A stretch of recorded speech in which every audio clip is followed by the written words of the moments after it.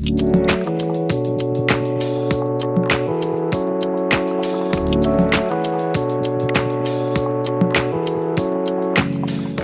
to the MedMan Podcast, a podcast focused on helping you level up your practice. I'm Jesse Arnoldson. And I'm Jay Holmes. Through interviews with some of the most successful leaders in the industry, we help uncover resources, tools, and ideas to help you level up. Thanks for tuning in, and we hope you enjoyed today's program. Hey everyone, Jesse here with the MedMan Podcast. Today we are joined by Josh Thompson. He's a clinical assistant professor in the College of Business at Idaho State University, where he teaches in the healthcare administration program. Josh comes from a diverse background.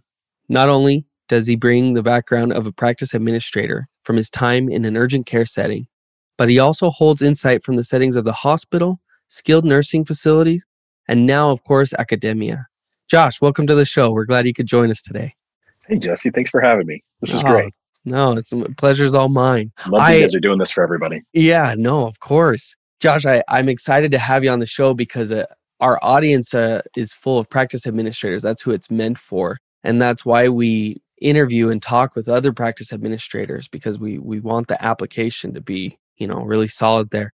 But it's neat to speak with you because although you are a practice administrator, you also bring insight from different backgrounds, like we said in the intro, from hospitals, skilled nursing facility, academia, but all related to healthcare, right? So I to start things off, let me know what actually got you into healthcare in the first place. Well, the short version of that would be my mother was a licensed practical nurse, an LPN in a nursing home.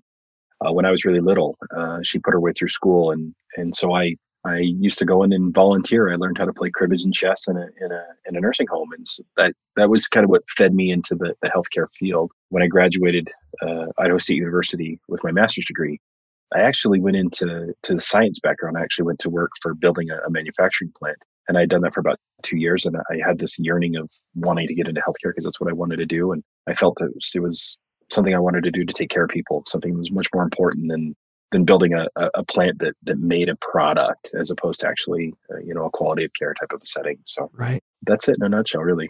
Pretty simple. Yeah. Okay. That's awesome. And then, the reasons for getting into healthcare sometimes change over time, for the reasons to stay in healthcare. What makes you do what you do now? It's funny that you asked that. I just got done in a meeting with a large corporation looking to partner with Idaho State University, and they asked me the same question.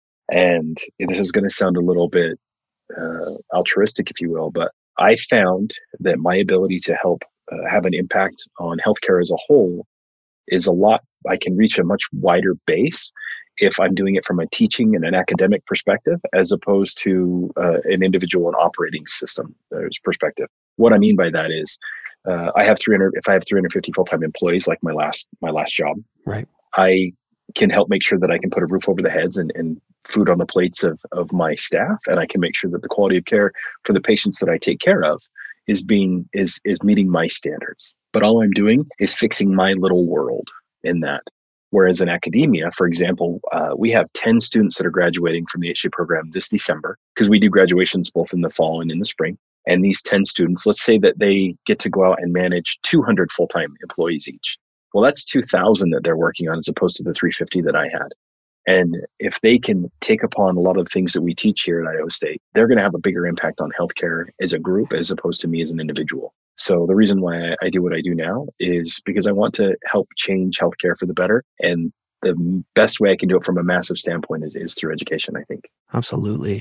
It makes me think of Simon Sinek and his thoughts on, the infinite game. Have you ever listened to that? I haven't, actually. In fact, I've only listened to him briefly on Your Why, and I've never understood why that's such a big deal. Not to be rude, because I think he's great, but I think it kind of makes sense, that it's common sense to me that you need to have a why. And if you don't have it, maybe I'm built differently, but I listen to that and I think, you don't get that already? If you don't have that, we have a bigger problem here. You need a book to teach you this. So I don't know. Right. That's right. Sorry, but I think it falls in the category of common sense is not always common practice. And so it's interesting how many people don't get the purpose of a why, as their main motivator. But Simon in his thoughts on the infinite game is moving more towards having a bigger impact, having a more altruistic impact, more than, touching the world in a way more than what you can do as an individual, but more how can you do so through other people, and not just being like the number one employer in the state, but rather touching lives and impacting real people. I can totally get behind that. Well, Josh, let me take you into kind of the meat of the program. We'll start off with, what improvement have you made in your career, or innovation that you've put in place that you're most proud of? What have you done in your career that sticks out the most to you? Probably the biggest improvement, or the one thing that I guess I'm most proud of, for something that I did in my administrative field. I was working at a psychiatric hospital and a nursing home combined. It was the largest psychiatric nursing home in the state. I was hired to come in and fix quite a few things. They had some pretty major issues. My job was to come in and fix it. And I was directed by ownership before I was even brought in that I was to start looking at people to get rid of, to fire. What a way to start, right? Yeah. It was, it wasn't something I wanted to hear. And I'm a pretty stubborn individual for the people who know me. And I didn't want to do that. And so I thought, I can figure this out without having to fire a bunch of people. I truly believe that the job of an administrator is, food on the plate and roof over the head of my staff. Because if I treat my staff correctly, if we hire correctly, then they should be doing the job my expectations of the quality that's going to be provided. And I didn't actually fire a single person. Really? And the reason why that's such a big deal to me is there's a lot of staff who are CNAs and techs and medical techs and psychiatric techs and just a lot of individuals who don't make a lot of money. And this is, kind of a big job, a big career for them. Just thinking about it, as you asked that question, I'm visualizing some of the faces of some of these staff who I was directed to let go. What we did instead is we institute a positive culture, a change of culture, if you will, of the value of the employee, not of the business, but the value of an employee, and trying to help them to understand how important and how vital they were, not just to our business, but also to caring for the individuals that we were taking care of. Because isn't in most of healthcare, you're taking care of vulnerable populations. Even if it's somebody who's a mom that brings in their child, that's still a vulnerable population, in my opinion. Right. Because there's some emotional attachments there of a mom being worried about their child crying. I've been in healthcare now for, a while. Jesse, you know me. I've been in there for a while, but I have two young children. I've got a 2-year-old and a 10-month-old, and my wife still freaks out when my 10-month-old has a cough, and then I get nervous, and so there's an emotional attachment to being a vulnerable population. So to end that answer in a little bit of a briefly, my biggest improvement was culture change, specifically to going against what the monetary demand was to fix something, to try to, as opposed to finding the root of the problem and in turn turning a negative into a positive, basically. Right.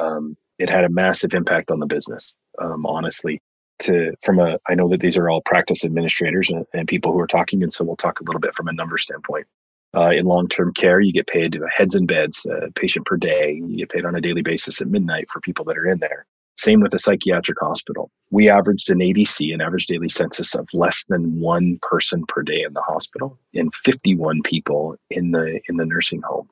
And in the year and a half that it took me to make some significant changes, we went from a little over half a person per day to little over 13 in a 14-bed hospital. So wow. We were basically full all the time. And on the nursing home side, I was 100% full at 81. So those staff who had been through the rough times and the difficult pieces had already seen kind of the bottom of the barrel, the worst that it could be like. And as we grew and we expanded and we provided a better quality of care, we provided things that our local community was willing to get behind and to provide us patients. Those staff that went through the hard times and were able to fit through that culture and stay through the changes and be excited about the changes were also a huge proponent in building the process even better and even bigger, because they knew all the internal processes that were going on. Right. So as an administrator, one of the biggest difficulties that you have are finding good talent and keeping them. And one of the questions that you need to ask yourself as an administrator, are you providing them the tools? Are you providing them the training to do their job appropriately? And my personal opinion, which is worth very little, was that it was being done in a way that wasn't conducive to the current business as it stood when I got there. And by the changes that we were able to make as a team, that business thrived. And in turn, so did the staff. And then so did the ownership. So yeah, that would be my biggest improvement. It hit every requirement that you would need from a business perspective. But in my personal opinion, it took care of people, and that's what we are supposed to do. That's fantastic. Can you share with me, Josh, maybe some of the specifics of what were some of the specific things you did to turn the culture around? Management by walking around, obviously, is the tried and true method. Getting out of your office, getting away from spreadsheets and all those fun things that we get to do that we don't love. Right. Would be by far the most important. Being seen, learning people's names, just treating them as human beings, just being kind. That's a big one. A lot of just fun things, doing fun things for staff, bringing the barbecue and grilling burgers on a day, but being the one to grill it and putting a burger on everybody's plate and saying something to each person individually, taking the time to do that. One of the things that I do in every building that I go to, in fact, I took this from a book and I can't remember the book, so don't copyright me, please, is take from the new guy bucket. And we had this posted everywhere when I first got hired. And I had a bucket of candy in my room, in my office.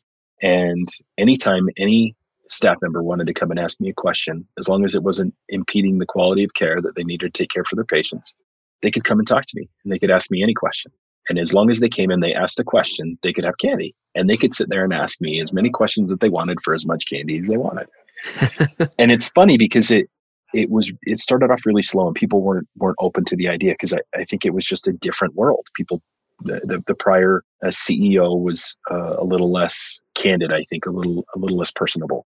And to speed up the process. So Jesse, I took this job in the middle of February and it's in Idaho. And about 2 weeks into it, I'd only had a handful of people come in and the culture wasn't having any kind of a shift. You could tell when you walked down the hall, people saw you as the principal. I joke about this in my classes and I teach students when the boss walks down the hall, it's just like when you were a kid. When the principal walked down the hall, were you tardy for class or did you hurry up and run to class so the principal didn't see you or didn't come after you? You ran away. And so you needed to change that culture that when you walked down the hall, they wanted to see you and they wanted to spend time with you. So remember, I took this in February. Right. It was a cold winter that year. And I rented a dunk tank and filled it full of water out of the hose on the side of the building. And we did a day to dunk the CEO. and it cost you $1, or you could buy 10 throws for $5. And all that money went to just a party fund for everybody. Right. Jesse, I had lines. The owner came and donated $200 to purposely be able to walk up and push the button because she was afraid that she couldn't throw and hit it. And that changed overnight the way that people saw me, I think. And I know it's a little bit of a kind of a cheeky thing to do something like that. Right. But there was such a distrust, I think, when I first started, that these guys only care about money or that this is just another ownership crony or however you want to put it, that people feel like that. There's always a sense of mistrust that doing something absolutely silly like that made a significant change in the culture. The other thing that I did, and I try to teach all my students this as well, and I think every practice administrator should do this. So you're going to get yelled at for this, by the way, Jesse. Right. Yeah. Is I think everybody should get their clinical license in something as well. So in a nursing home, you need to be a CNA. You need to do something of a tech in some form. Go and be able to draw blood, do something. That doesn't mean that you're going to be doing it all the time. And it's not conducive from a financial standpoint. And I understand that. Right. But I can tell you that in a nursing home or in a hospital setting, when you see Christmas trees going off, meaning the lights on the hall going off like crazy all the time and people needing help, I've got a set of scrubs in my office that always sat on the credenza behind it. And they were folded and they were sitting there and ready. I could go throw those on and I could go take care and do things that you can do as a clinician that you can't otherwise. If you can't get a clinician because you're doing something in a practice administrator role where it would take significant amount of education to get that, there's still other things that you could do to go help your staff. Being seen on the floor and doing that work builds a culture of, a service-led leadership, if you will. Right. And those are the pieces from a culture standpoint that changed drastically. I think what benefited me is if you have somebody like me who is a little bit of a bull in a china shop at times, caring about that, those being the most important pieces to me, is making that change. You're really throwing it in the faces of all the staff. And if he's willing to do it, then, well, I better be willing to do it or I'm not Right. going to last. And it changed. It changed. People held each other accountable. People took a little bit more pride. They wanted to be seen by the principal doing the right things. And so there's a huge onus on the administrator to not just set the example from a verbal standpoint, but also be the example. I think that, what I hear from you and what I've, it matches my experience in the past of coming into an organization when they're just not at their prime. They have a big turnaround ahead of them, and there's not a lot of trust, and you have to engage them and you have to gain their trust in order to make a difference in the organization. And, just again, hearing your story and matching it against my experience, getting on their level, being accessible to them, serving them, right? Really showing them that you're committed to them and inviting them to then reciprocate. There's no way to turn an organization like that around unless you have the people there with you, engaged, right? I love that. That makes all the sense in the world to me. Which is funny because I do, I in the past and I still every once in a while get asked to do a little bit of healthcare consulting. And I don't care, Jesse, if it's in a critical access hospital where you're having to do a lot of different positions, or in a dentist's office that's very defined as what you're doing in a very small product. That culture of commitment by the hierarchy, if you will, is the same. It's the same in a single dentist office as it is in my example setting is the largest psychiatric / hospital nursing home in the state with well over 400 full-time employees versus a 12 employee business. The process is the same. The secret, I got interviewed a week ago by another podcast, and they asked me what my secret was to why I've been so successful. And it's funny because I steal a line from somebody else because I didn't know what it was. I was taught this. There's a gentleman named Marcus Lemonis, and he teaches, process, product, and people are the three most important things. And I think that as healthcare people, we forget that our product is customer service. Right. And it's customer service, not just with the patient, but also with our staff. And so, people, process, product, our staff, the product that we're delivering, the quality of care that we're providing, all of that comes into play. And I'm a very regimented, very standardized person in the processes that I do in every place that I've been.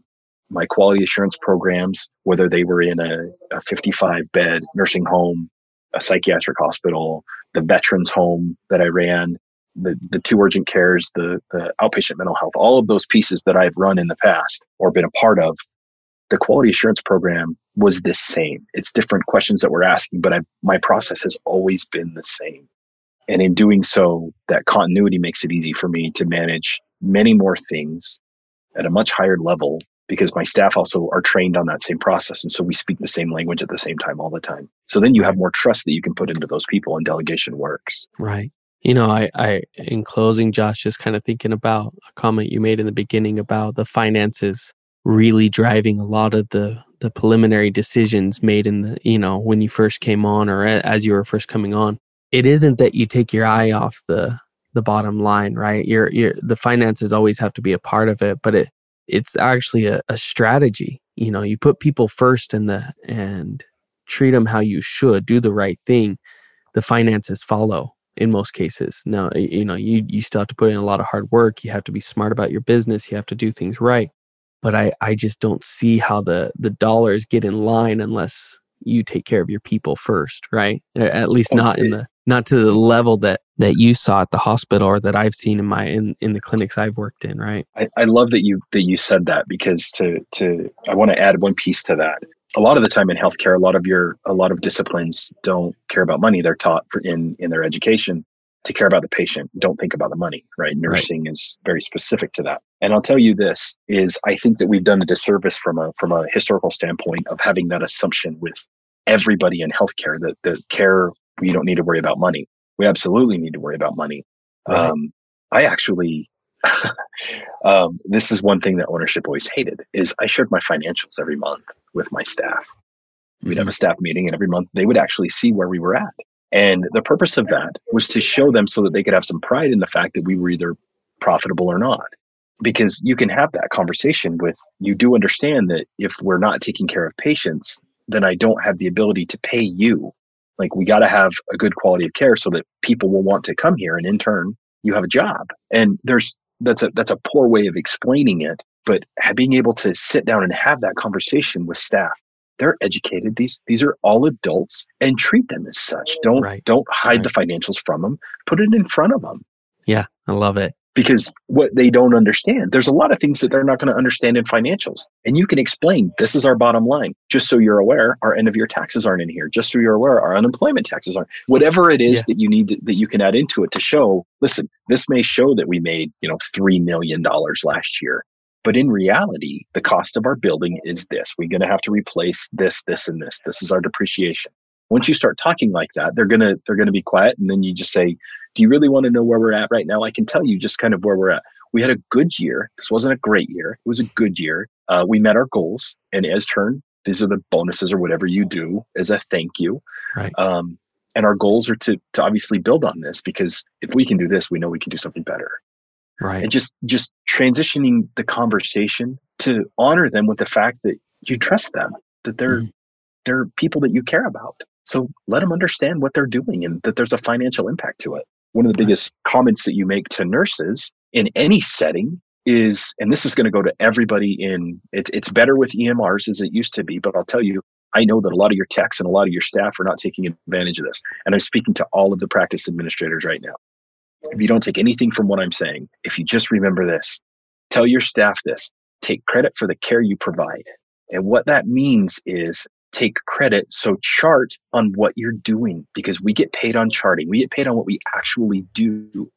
So by not charting something, you're not taking credit for what you've provided. And in turn, I don't know that you actually did the work. Right. It's everywhere that I've gone and done any consulting with, even in medical spas, Jesse, it is a huge financial burden. The staff are actually doing the work. The business is not getting paid for it. And so there's a huge problem there. Well, good. Well, Josh, I appreciate you being on here, and I thank you for helping us see that treating people well is just good business, right? Oh, absolutely. Yeah. No, thank you for that. Listeners, I encourage you just to take that lesson to heart and implement it in your practice and see, the difference that makes. Okay. Well, Josh, thanks again for being here. Oh, thank you for having me. I hope it's worth something for somebody. All right, on. Thanks for tuning into the MedMan podcast. We hope you enjoyed today's featured guest. For the show notes, transcripts, resources, and everything else MedMan does to help you level up, be sure to visit us at medman.com.